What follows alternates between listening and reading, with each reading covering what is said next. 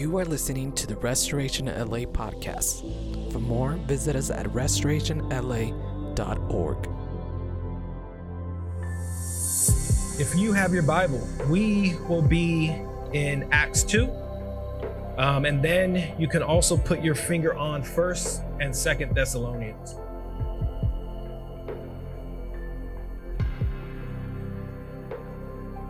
So Lord, we give you this morning. We give you this time, God. We honor you. We love you. God, you are so faithful to us in this time, God. Lord, that you have ordained the times in which we are living in, God. Those who are here this morning, Lord, it's for your glory, God. Lord, I pray, God, that our ears would be open and our hearts would be open to what you want to share to your church today, God. Lord, I pray, Lord, for myself. I pray that every word that comes out of my mouth, Lord, would be of you. Lord, I pray, God, that it would bring life. I pray, God, that it would strengthen up and build up each other, God. Lord, I pray, Lord, that there would be just hearts today, God, that are hungry for what you want to share. In your mighty name, Jesus. Amen. Awesome. So we are in a mini-series, the Ecclesia. And Jody, for the last 2 weeks, have been explaining to us what the ecclesia is. And we know that that is a Greek word for the assembly, for the gathering of the called out ones. And the heart of this series is to have an understanding and to deepen our understanding of what this local church does. What are we a part of as a local church? And last week, Jody brought a message of talking about the biblical leadership and the roles and the positions that take place in the local church. And I think it's an amazing message. I think it just brings clarity to why we do the things we do. And I think that's important to always have a why of why we are doing what we do and why we do things. But the roles were the priesthood of all believers. Say priesthood of all believers. We talked about deacons. Say deacons. And we talked about elders. Elders. You guys can say elders. You got it. Sorry, that was a little choppy. The potty word? Now I'm already distracted. So let me just go off on a tangent. Jody said that we do not use the word bishop in the life of our church. And I just want to use this time to say that me and Ken use the word bishop in the life of our church. I just want to clarify. We might have to stop, but we do want to be open and honest in the life of our church. If you can, tell your neighbor that they are the church. Tell your neighbor that they are the church. Say, we are the church. We are the church. We have a lot of bad habits that we use on a daily basis, probably bad habits that I'll probably use this morning. But this building right here is not the church. It's not. It's the church building. This building is what houses the church. And I don't know it all, but I was just kind of thinking back. But what was that little like nursery rhyme about that this is the church, this is the steeple, open the doors, and here's the people. And how wrong is that nursery rhyme? Because as we open the doors, we see the church. We see the church. Amen. We are the church. The church is the people. We understand that the ecclesia is a Greek word for the assembly or gathering, but not just to ourselves, of the gathering of those who have been called out by Jesus. There's lots of different words that we see the church be called in the word of God, and that's a nation and a family, a temple, a priesthood, a body, a bride, and an army. And no matter which of those you subscribe to as, I like that, I like the bride, I like the army, I like the idea of a family, whatever it is, that is the church. That is the church. And we understand that Jesus is the head of the church. It's not a man. It's not a pastor. It's Jesus. Jesus is the head of his church. And this morning, I have the privilege to shine some light on what it is the local church does. What the local church does. And there's tons of things that we do in the life of our church that we just do because we do it. There's tons of things that we've lived out or we've been a part of in other churches that we think, why doesn't our church do that? There's tons of things of that nature. And there's tons of things that divide us as a local church. And to be honest, those things that we do or we wish we do or things we don't do is usually rooted in a bit of selfishness. It's because we like it. Or it's because we like certain things or we like certain flavors or why don't we do this? And when my other church, we used to do this and that made me feel a certain way. But usually those things that we do rooted in selfishness or it's rooted in comfort or it's just rooted in preference. And that's what we are about this morning, church. So the things that we do in the local church, some questions that we may have, some things that we might be wrestling with, some questions we might have of just why or what or whatever. Do we need to have bright lights or dim lights? Or do we need to have spotlights on the church? Do we need to have the volume high or should we have the volume low? Do we need an older building? Or, why don't we have a state-of-the-art building? Why don't we have a storefront building? Why don't we have a commercial building? Do we read verses of the Bible verse by verse? Or do we do topical messages? Do we need pastors to shout a lot so that we know that they're really serious? Or do we need to be edgy and hip just so we can connect with the young people? Do we need to have a top-notch coffee? Yes?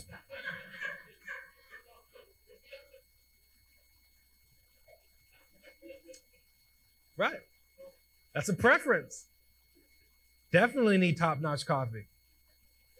Do our kids' ministry need to look like they're just entered Disneyland? Do we need to serve those people? Or why don't we serve those people? Or maybe we should go out and we should serve those people or do those things. Should our service be 30 minutes long? Or should it be 4 hours long? How many of you say 4 hours long? 2-hour worship session. We can get lost in focusing on those little things of doing and why we do those things and why aren't we doing these things and they do those things and why aren't we doing those things. I do want to say that everything that I'm going to talk about this morning, not saying that any of those things are bad. Just to be clear, loud worship is not bad. It's not from the devil. Despite what you think, it's not. Loud worship is good. It's fine worship. Hymns and quiet and acoustic worship is just as good and powerful, and God loves it as well. Okay? Coffee or no coffee, I understand how I feel about that. But guess what? If our coffee machine broke, God is still good and God is still faithful. Right? The only thing that the Lord detests are smoke machines. It's in the Bible somewhere. But we get lost and we start focusing on these things.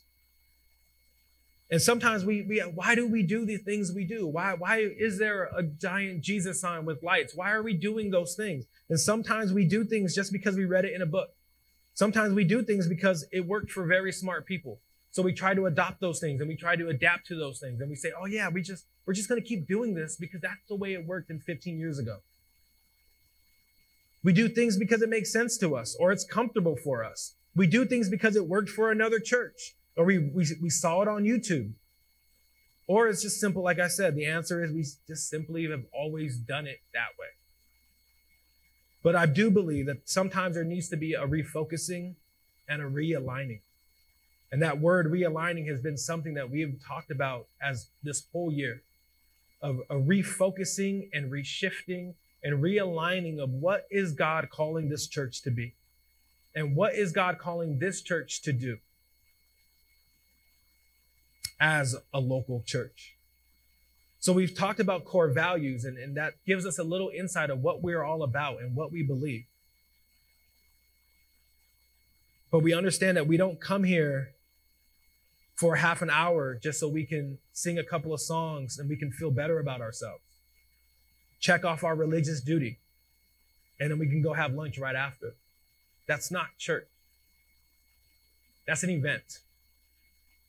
That's a Sunday morning event that we do from 10 a.m. to 11:30. And the church is over the minute we say amen. We leave this room and we leave these doors, and then we just live.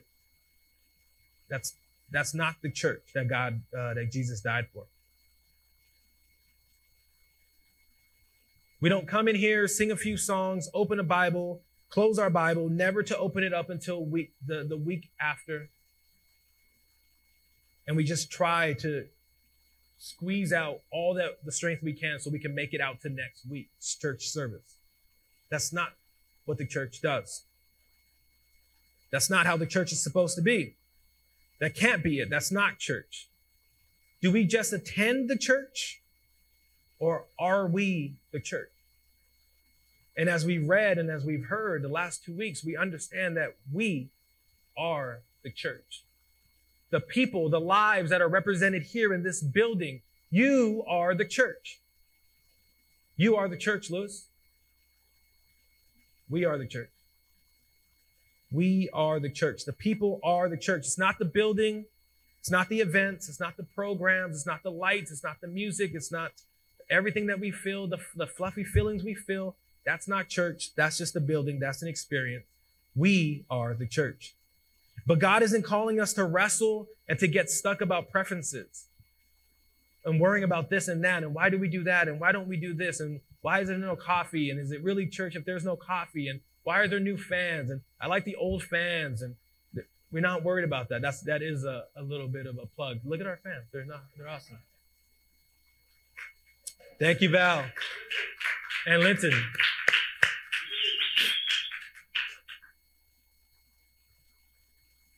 So what does the local church do? What does the local church do? We cannot let these things be a staple or a focus for us as a church. The things I've listed are not bad. They are nice things, but that's not what we need to focus on. That's not what makes us the church.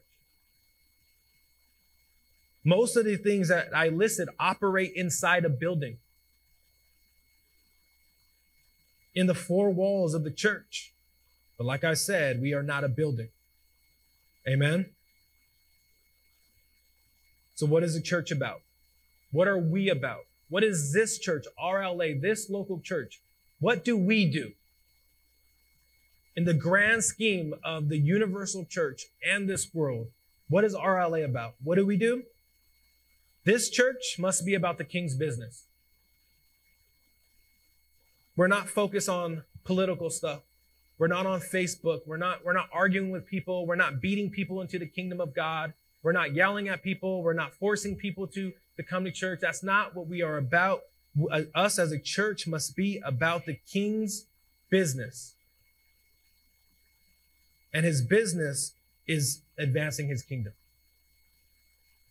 The King's business is advancing his kingdom. It's about advancing God's rule and reign in this world that we live in. And the church, and when I say the church, I'm saying us, we are the vehicle through which the kingdom of God advances. Did you guys get that? The church, us, we are the vehicle through which the kingdom of God advances. As we proclaim the gospel of the kingdom and we model what happens in the kingdom, it releases God's reign and rule just as Jesus did. We're not about Steve's kingdom. We're not about Steve's business. We're not about Kids Ministries kingdom or Rise Up kingdoms. It's not even RLA's kingdom. We must be, as a church, about the King's business, advancing the King's kingdom. Amen. If you have your Bibles, you could turn to Matthew 4. So from that time, Jesus began to preach, saying, repent, for the kingdom of heaven is at hand. The kingdom of heaven. That was Jesus' message. Repent, because the kingdom of heaven is at hand. Matthew 4:23. The Bible says that he went throughout all Galilee, teaching in their synagogues and proclaiming the gospel of the kingdom and healing every disease and every affliction among the people. The kingdom of God. The kingdom of God. Jesus went throughout all the cities proclaiming that his kingdom is at hand, but yet has not fully manifested. So our job and our goal is to proclaim the good news. Jesus is Lord. He is good. Jesus has defeated Satan. We are free from sin and shame. There is salvation. That is our message, and that's how we advance the kingdom, by proclaiming the good news. Jesus has commissioned us. He commissioned his church, his people, to work out that victory into our workplaces, to work out that victory into our schools, to work out that message into our Starbucks, into our lunch tables, whatever it may be. Jesus has commissioned his people to work out his victory into the nations. And therefore, we each have a part to play within the church, because we all are the church as we advance God's kingdom together. It's not the elder's role. It's not the deacon's role. It's not tech team's role. It's our role. It's our role as the church to advance God's kingdom together. Amen. As I said, in our workplaces, in our schools, in our cities, in our homes, we must advance God's kingdom. That's our call. That's our mission. And we hear that a lot about God's kingdom. We say it quite often in this church. But what does that mean, God's kingdom? We hear terms and expressions a lot.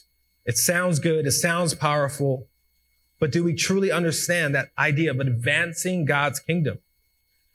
When we say the kingdom, it's the rule and reign of God and the place in which that rule is experienced. So you might think, man, I have a really terrible workplace and they're cussing and it's just bad and it's just a terrible place to be in. But when you walk through those doors as a believer, as a member of the church, you are now walking in with God's rule and reign. The kingdom is the rule and reign of God and the place in which that rule is experienced. The church enters in it, it lives under it, and is governed by it. The church is the community of the kingdom, but we need to understand the church is not the kingdom of God. The church is not the kingdom of God. The kingdom creates the church, and it's the church's job. It's our job to witness to and about the kingdom. The church's job is to witness to and about the kingdom. That is our mission.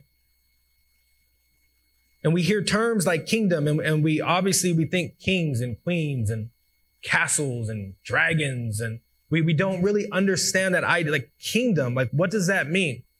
And honestly, it's just, we're talking about God's rule and reign over humanity and over all creation. That's the kingdom. It's his peace. It's his abundance. It's his life. We might say, well, yeah, I don't need a king. I don't understand this thing of king. I want to say, I'm an American. I get a vote. I don't want to be a subject to a king. And we have a bad idea of kings. We watch movies and things, and the kings are always bad. They're always terrible. They're always ruling with iron fist, right? We understand them. That's the picture we get of a king, but we understand. We sang about it today. We have a good king. We serve a great king. We serve a loving king, not a worldly king that is taking over and using.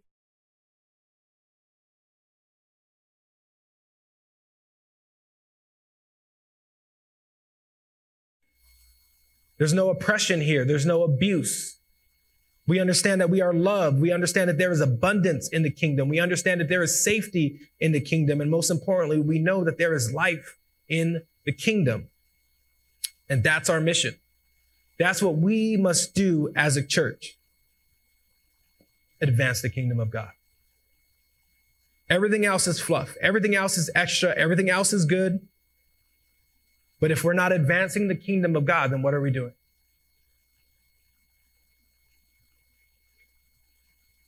Amen. Let's go to Acts 2.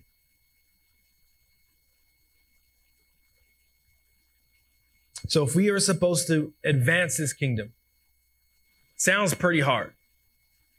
It sounds like there's at least 200 scriptures in which we can know, like, okay, how do we advance this kingdom then? There has to be ideas, there has to be reasons, there has to be, books that we can read. How do we advance the kingdom? Because it sounds big and it sounds grand, and it is. But if we turn to Acts 2, and we see the picture of the early church, as the church is gathering together, we see the Holy Spirit fall, and we see the early church do just 4 things.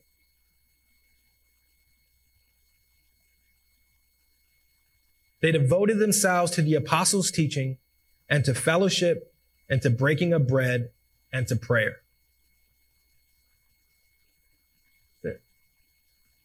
There was no tanks that were needed. There was no swords that were needed. There was no battles that were needed to advance that kingdom. It was simply 4 things. They devoted themselves to the apostles' teaching, to fellowship, to the breaking of bread, and to prayer.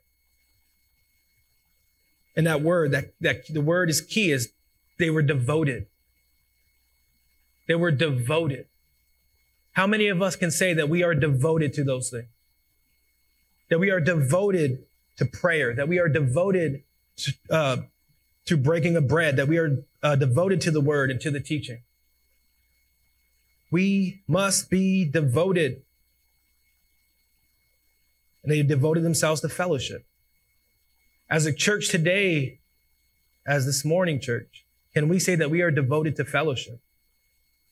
Are we devoted to the person that's on your left and to your right? It's important. So the early church devoted themselves to the apostles' teachings. What was that teachings? Spirit-empowered prophetic preaching. It was a result in experiencing the joy and the liberty and the maturity and freedom that comes with the obedience to God's word by the power of the Holy Spirit. They read and they heard stories of what the apostles used to teach. They read the Old Testament and they're reading this stuff. And it just wasn't, oh, those are nice words. It actually empowered them. And it actually brought joy to their life. It brought liberty to their lives with the help of the power of the Holy Spirit. They devoted themselves to fellowship. Fellowship with others is what arises out of the fellowship with the person of Jesus Christ. If you don't like to fellowship with someone in this building, if you don't like to meet new people, if you don't like to talk to new people, then my question is, have we been fellowshipping with Jesus Christ? Because it's a direct correlation of spending time with Jesus makes me want to spend time with his people. Fellowship should be distinguished from friendship. Some of us are great friends to the world. Some of us are great friends. And we are loyal and we are loving and we are amazing friends. And then we get into this church and then there's a disconnect. We get around believers and there's a disconnect. But we must fellowship together. We must be devoted to fellowship. It is reflected by each of us being part of one body and the members belonging to each other. You belong to the person to your left and to your right. You belong to them. We are the body of Christ. Just as our bodies have many parts and each part has a special function, so it is with Christ's body. We are many parts of one body and we all belong to each other. That's Romans chapter 12, verse 4-5. We belong to each other. We must be devoted to each other.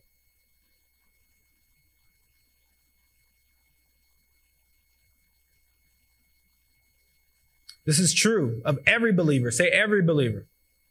Being part of the universal church, but more specifically, being part of our local church. Fellowship within a local church body is outwork through the one another's that we read in Scripture. And we read this a few weeks back, but I just want to share it with you again. Fellowship, we love one another. We care for one another. We serve one another. We show grace to one another. We forgive one another. We admonish one another. We keep fervent in love for one another. We use our gifts to serve one another. greet one another, be of the same mind towards one another. We speak in songs and hymns to one another. We build up one another. We comfort one another, pray for one another, live in peace for one another, seek after that which is good for one another. We clothe ourselves in humility towards one another, live in submission to one another, confess sins to one another, give preference to one another, honor and encourage one another. That is not a church that's just going through on a Sunday morning. You can't accomplish this type of life within an hour and a half section. This is life. This is fellowship. And that kind of living and love and fellowship with each other, that is how, part of how the kingdom of God is advanced. And then it's the breaking of bread. And this refers to communion and the Lord's Supper. But even so, it's far more than that. Breaking bread calls us to look up to God with worship. It calls us to look back on the cross with faith, to look forward with hope and expectation, to look within our lives with humility, and to look around to others with love. That is breaking of the bread. Coming together and sitting around a table. It's not just eating a meal because we're hungry. It's not just something to do so we don't have to go to the market today. It's fellowship. Breaking of the bread is centered in Christ. It's remembering what he did on that cross and why he did it. It's more than just eating. It's a celebration of the death and the supernatural resurrection of Jesus and the resulting salvation and victory we enjoy through faith in him. It's not just about the taco. It's not just about the soup. It's not just about gathering for the game. Jesus is the foundation. It's the reason. It's why we do it. And prayer. The early church devoted themselves to prayer. And there's no way around it. The early church prayed, and they prayed constantly. And when they prayed, amazing things happened. The earth shook. Things changed. Lives changed when the early church prayed. And the immediate text after 242 makes it very clear that the devotion to the teaching and to fellowship and to eating meals and prayer resulted in the good news of the kingdom being preached and the kingdom being advanced. How do I know that? Because the early church, there's numbers added to the early church. People were added to the early church. And the Lord added to their numbers daily those who were being saved. It wasn't because the atmosphere. It wasn't because it just felt good. It wasn't because it was cool and upbeat. It wasn't because, everybody was young and so nice. It was because it was rooted in four foundations, marks of the church. Important marks. The church is called to advance the kingdom of God into the neighborhoods, into our cities, and into our nations. That's the Great Commission. It's the Great Commission. That's advancing the good news. It's advancing the kingdom of God. It's not just, hey, come check out my church. It's really fun. Hey, just come check out our church once. Maybe you can hear the message. Maybe it'll tickle your ear and maybe I can trap you and get you. No, it's come experience what God is doing. It's come see what God can do and what God is doing. Not just in this building, but outside this building. Go and make disciples of all the nations. Matthew 28:19. It's the Great Commission from our Lord and King. Go and make disciples. Leave this building and go outside. Leave this building and go be the church. If you have your Bibles, we can turn to Thessalonians. We are going to read basically Thessalonians 1 and 2. I promise we will get out on time. But in Thessalonians, this book is written by Paul, it's written by Timothy and Silas, and they're writing to this church in Thessalonica. And basically it's a letter of thanksgiving, which is pretty fitting that we are in Thanksgiving weekend or week. But it's a letter of thanksgiving to God and an encouragement to this young church for its faith, for its love, for its hope, and its perseverance. And when we read 1 Thessalonians and 2 Thessalonians, it's a look into the lives of these new believers who were the church. These new believers that were the church, and they were experiencing some major hostility, and they were facing some major persecution. But because of their faith, they were living lives marked by faith. And like I said, it's an encouragement and it's a reminder for us as the ecclesia to stand firm. To stand firm. So this thing about what does the church do? What does the local church do? There's tons of things that we can make a list about what we do here in RLA. The local church. What does it do? What does it look like? What does the ideal church look like practically? What I would like to say, what are some marks of a church? We're not talking about activities. We're not talking about events. We're not talking about programs. We're talking about what does the church do when the church is the church, when we are the church and we are advancing the kingdom. What does that look like? And I believe we can get tons of information from reading Thessalonians here. Amen? All right. So let's read. It's going to be a little choppy, but just stay with me.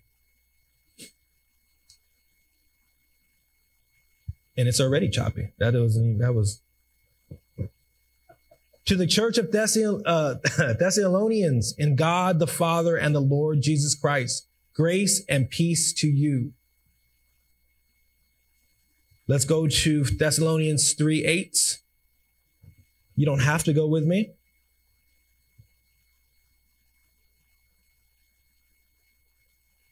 For now we really live since you are standing firm in the Lord.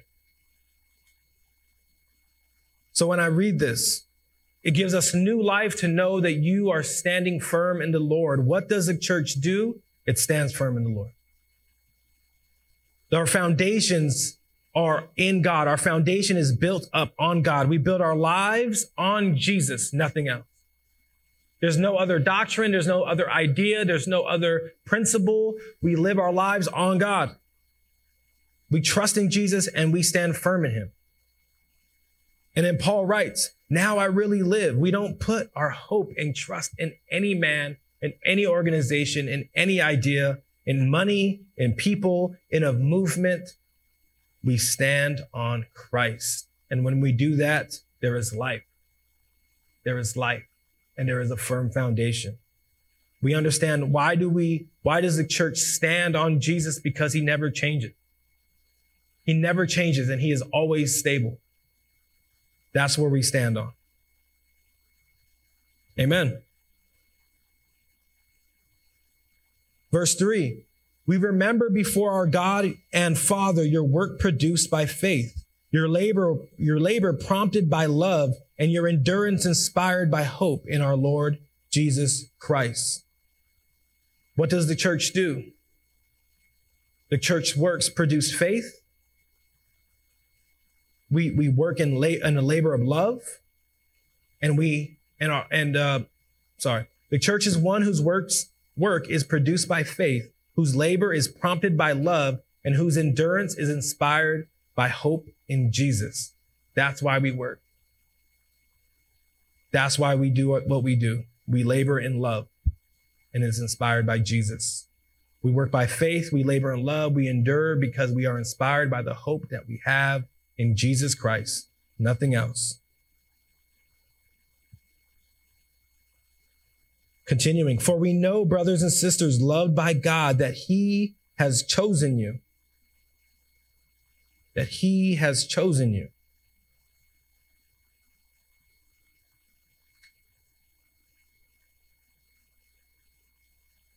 Moving on to chapter 4. As for others matters, brothers and sisters, we instructed you how to live in order to please God. In fact, you are living. Now we ask and we urge you in the Lord Jesus to do this more and more.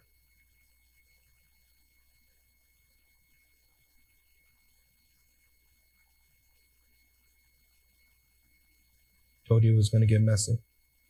Too many numbers on my screen. The church understands that they are loved and they are chosen by God. And I was encouraged by what Sarah was speaking out this morning. It's important to know that us as a church, as a people, we are encouraged to know that we are loved and that we are chosen by God. We know that our salvation is secure, but we just didn't get a free get out of hell free card. We have the Holy Spirit empowering us to not stay the same. I'm going to find that scripture.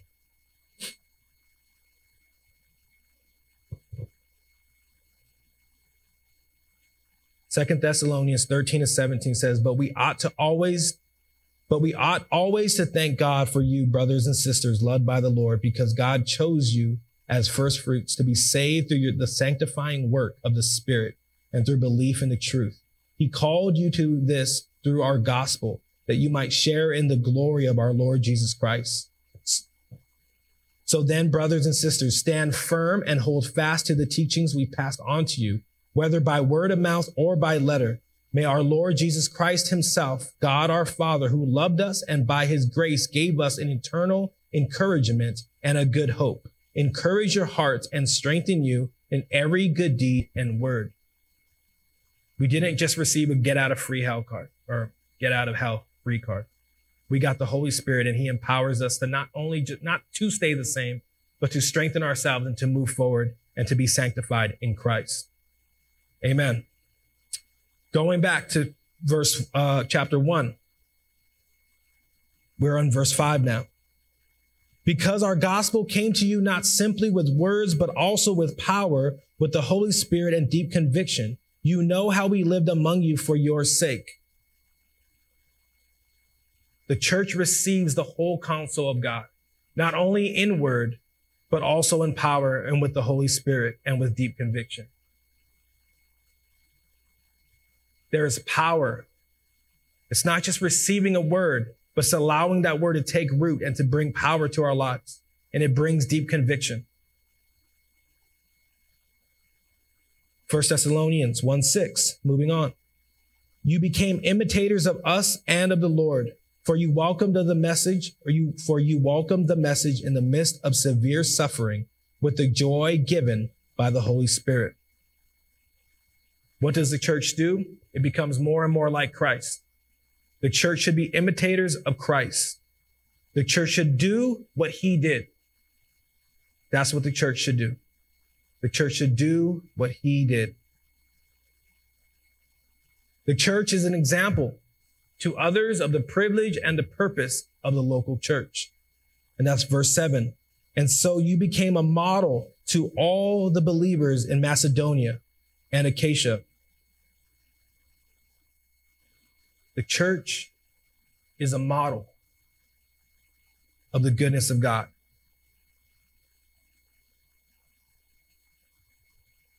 We are an example, and it's a privilege and purpose of the local church to model what God is doing. Verse 8. The Lord's message rang out from you, not only in Macedonia and Achaia. Your faith in God has become known everywhere. Therefore, we do not need to say anything about it. This church in Thessalonica became a model where everyone knew what they were doing. It was a model to the city. And the church ensures that the message of the true gospel rings out.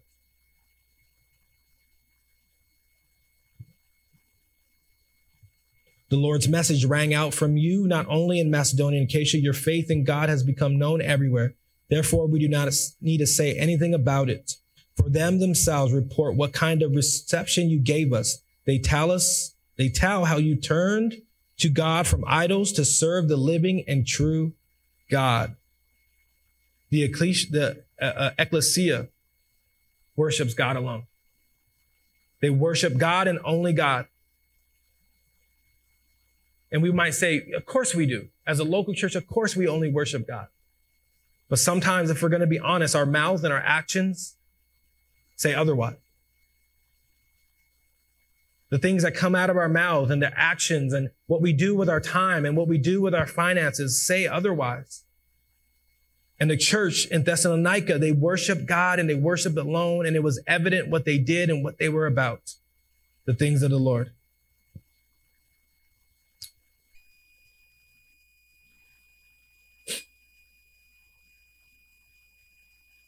We understand that the church is humble.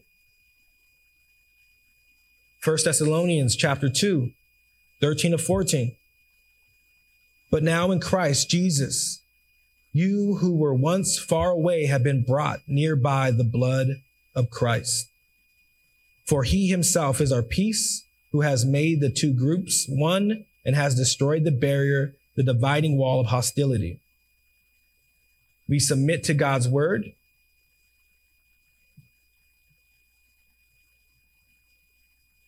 Oh, I'm in the wrong, big time wrong chapter. And we also thank God continually because when you received the word of God, which you heard from us, you accepted it not as a human word, but as it actually is, the word of God, which is indeed at work in you who you believe. We submit to God's word. What does the local church do? We submit to God's word.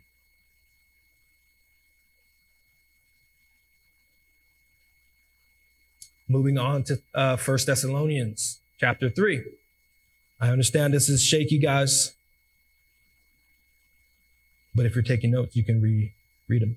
So when we could stand it no longer, we thought it is best to be left by ourselves in Athens. We sent Timothy, who is our brother and co-worker in God's service in spreading the gospel of Christ, to strengthen and to encourage you in your faith, so that no one would be unsettled by these trials, for you know quite well that we were destined for them. In fact, we were with you. We kept telling you that we would be persecuted, and it turned out that way, as you well know. For this reason, when I could stand it no longer, I sent to find out about your faith. I was afraid that in some way the tempter had tempted you, and our labors might have been in vain. When I read that, I'm hearing that what does the church do? The church is resilient. The church is full of faith. The church perseveres under persecution, under pressure.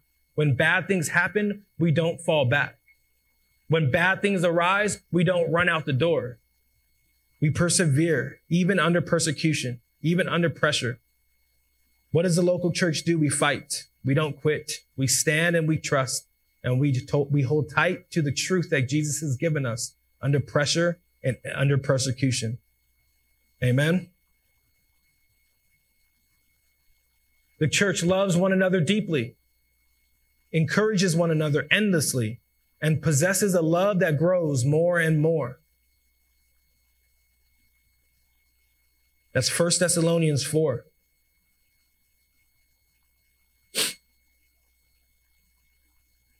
Nine through 10. Now about your love for one another, we do not need to write you, for yourselves have been taught by God to love each other.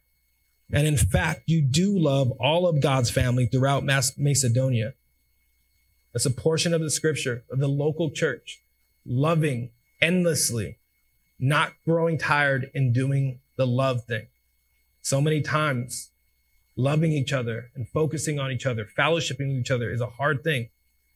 But if we are the church, we are called to do it. My question, does your love grow more and more for each other? As a local church, as RLA, is your love growing deeper and more for one another? Not just your friends, not just the people that look like you, not just the people that you have some things in common. Are we growing in love together? I hope it does. And if it doesn't, I pray that you would check yourself. I pray that you would go to God. I pray that you would ask, Lord, why am I having such a hard time loving my brother and sister? Amen.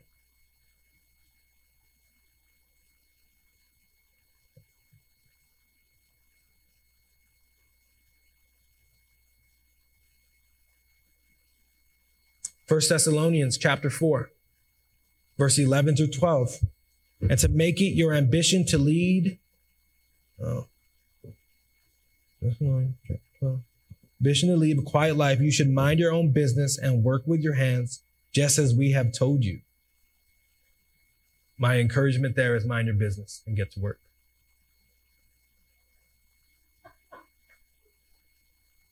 Mind your business and get to work.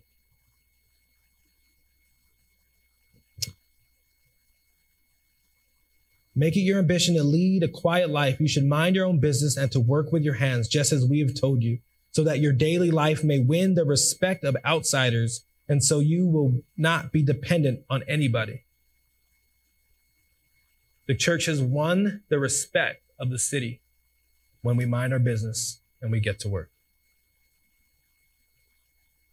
1 Thessalonians 4, 13 to 18. Brothers and sisters, we do not want you to be uninformed about those who sleep in death, so that you do not grieve like the rest of mankind who have no hope.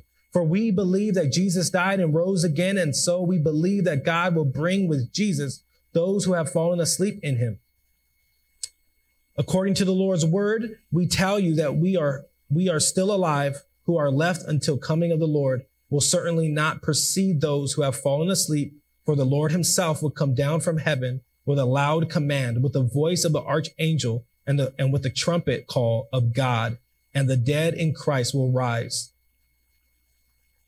first. After that, we who are still alive and left will be caught up together with them in the clouds to meet the Lord in the air, and so we will be with the Lord forever. Therefore, encourage one another with these words. The church is strengthened by the certainty of Jesus' return. There's no reason for us to fear. There's no other reason for us to be afraid. Jesus is coming back and we will be with him. Amen. 1 Thessalonians 5, 6 through 9. So then let us not be like others who are asleep, but let us be awake and sober. For those who sleep, sleep at night, and those who get drunk at night. But since we belong to the day, let us be sober, putting on faith and love as a breastplate and hope of salvation as a helmet. For God did not appoint us to suffer wrath, but to receive salvation through our Lord Jesus Christ. The church is alert. We have to be alert and we have to be self-controlled, understanding the times and knowing what to do. 1 Thessalonians 5, verse 12 to 13. Now we ask you, brothers and sisters, acknowledge those who work hard among you, who care for you in the Lord and who admonish you. What does the church do? What's a staple and a foundation of a church? The church loves and honors their leaders. And I think it's something that we as a church, as a local church, as RLA, we need to do more of. I think we need to do more of. I think we need to give thanks to those who work amongst us. And I'm not saying that just for me. I'm saying me, myself, need to do some more honoring and more respecting and give thanks to the people in RLA who say yes to God. But I think that we can all continue to love and honor our leaders well. Amen. 1 Thessalonians 5:16, rejoice always, pray continually. The church, what does the church do? We rejoice always. We pray continually. The church does not quench the Holy Spirit. Do not quench the Spirit. Do not treat prophecies with contempt, but test them all, hold on to what is good, and reject every kind of evil. That's 1 Thessalonians 5, verse 19 to 21. The church does not quench the Holy Spirit. We allow the Spirit to move. We allow the Holy Spirit to be God. There is power in the Holy Spirit. There is freedom in the Holy Spirit. We do not quench the Holy Spirit.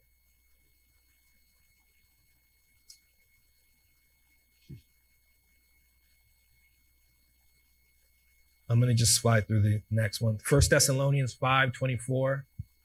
2 Thessalonians 1, 5 through 10. The church has a revelation that God is faithful and just. 2 Thessalonians 1:12, the church is one in whom the name of Jesus is glorified. What does the local church do? We glorify the name of Jesus. It's not the name of RLA. It's not the name of Restoration LA. It's not Rise Up Teens Ministry. We glorify the name of Jesus. Amen. Awesome. I apologize that was shaky. I figured that copy and paste the scriptures would be more shaky, but apparently I can't read when I have everybody looking at me. What does the church do? What is your church about? We're about advancing the kingdom. And I wanted to invite everybody to stand this morning.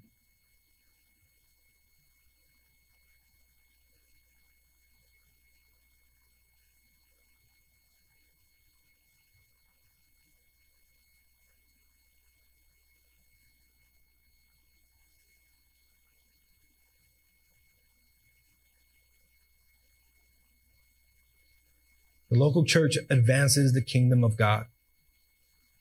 There's different ways that can look like for each and every one of us. It can be as simple as a baking day. It can be as big and grand as a harvest crusade in East LA. It can be as small as a video game night and hanging out and bringing friends along to introduce you to your church friends. Or it can be as crazy as the Holy Spirit falling upon fire upon this church. Whatever it is, the church is called to advance the kingdom. We cannot get focused and unfocused about the what's and the how's and the things. We advance the kingdom. That's our role as a church. That's what we do. We pray for each other. We break bread with each other. We fellowship with each other. We make time for each other outside of this room. The Lord will bless it. There is power behind it, and people will be added to that. And that is how we advance the kingdom. Even under persecution, even under stress, even under pressure, even in bad times, God is advancing his kingdom. He's advancing his church, and we have a part to play in it. Amen. Romans chapter 10 says, verse 14 and 15 says, but how can they call on him to save them unless they believe in him? How can they believe in him if they have never heard about him? And how can they hear about him unless someone tells them? And how will anyone go and tell them without being sent? That is why the scriptures say, how beautiful are the feet of the messengers who bring the good news. Our outlay, each and every one of us is the church. We are the church, and we have been handpicked by God. We have been chosen to carry out this mission. We have been chosen. We have not been overlooked to take the good news and the gospel and the power of the Holy Spirit out of these walls. It's been a summoning. It's been a call by Jesus to do what God has called us to do, to be his people and to be about advancing his kingdom. And I hope that as a church that we would say yes to that. So this morning, as we end our message, I hope I did it justice, but I hope that you hear our heart of what does the local church do? We advance the kingdom. How do we advance the kingdom? Together, in prayer, in breaking of bread, in fellowship, and in trusting in the Lord, and watching him move and watching him advance. But I did, like I said, wanted to make time this morning. Maybe you feel unequipped. Maybe you feel like the weight and the pressure of the church and going out with a message is just too big for you. I did want to pray, and I did want to encourage you. So if there's anybody here today who feel like, I don't know how to go out. I don't know how to advance this kingdom. I struggle with loving my neighbor to the left and the right of me. I don't know what to pray. I don't know what to cook when we gather. And we're struggling with this thing of what the early church did of just life together. With no judgment or anything. If everyone has their eyes closed, if that's you, if you can just raise your hand. I just wanted to pray. And I'm sure we all have hangups and we all have reasons and we all struggle. But it's what God has called us to do. It's what God has called us to be as the church. You don't have to be an elder or a deacon. You're called and you're chosen by God to go. You have the message, you have the word, and you have the Holy Spirit to empower you and to guide you and to lead you. Go out to this world and love them. So Lord, with those who have their hands raised, Lord, I pray, God, that you would just infill them. I pray, God, that you would strengthen them. I pray that you would give them courage. Lord, I pray, God, that you would give them questions on who to ask and how to ask and make the time to grow in your word and grow in your relationship with you. Lord, I pray, God, that they would know that they are seen. I pray that they would know that they are important. I pray, God, that they would know that they have a call of God on their lives, and that call is to advance the kingdom. To know that it looks different for everybody, but the mission doesn't change. Lord, I pray, God, as a local church, as RLA, God, that we would continue to say yes to this call, that we would continue to do what you are asking us to do and be who you're asking us to be, a light into this dark world. Lord, as we think about this week, God, of what the marks of a church and what it looks like, I pray, God, that we would remove all the other stuff of what we feel church needs to look like and what it needs to be. And I pray, God, that we would strip all of those things down. And I pray, God, that we would ask ourselves, as us as a church, are we advancing the kingdom? And I hope everybody would be able to say yes in their own way. And if it's no, God, I pray, Lord, that you would download them with the strength and the courage and the revelation and the conviction to know that they can go too. That they have what it takes. They have all they need. And I pray, God, that we would be able to link arms together, God, and grow and strengthen our relationship and our fellowships together, God. Lord, the family of the church, we are called to be a body, Lord.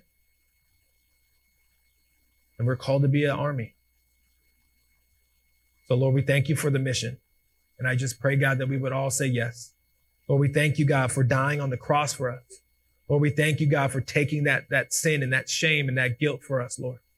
Making a way, God, where there is no way. Even as we ran away from you, God, you called us friends, Lord, and you laid your life down so each and every one of us can say yes to you, God. I pray, Lord, that would be our message. I pray, God, that is our good news. And it would be real to us, and that we would share it, God, with everyone around. Lord, I'm thankful for this church. I pray, God, that you would continue to bless them, continue to keep them safe, bless their time with their family. Lord, I pray, God, that they would honor you and glorify you, God, in this time, in this time to be thankful, God. In thanksgiving, Lord, we give you thanks. We love you, King Jesus. We love this church. In your mighty name, amen.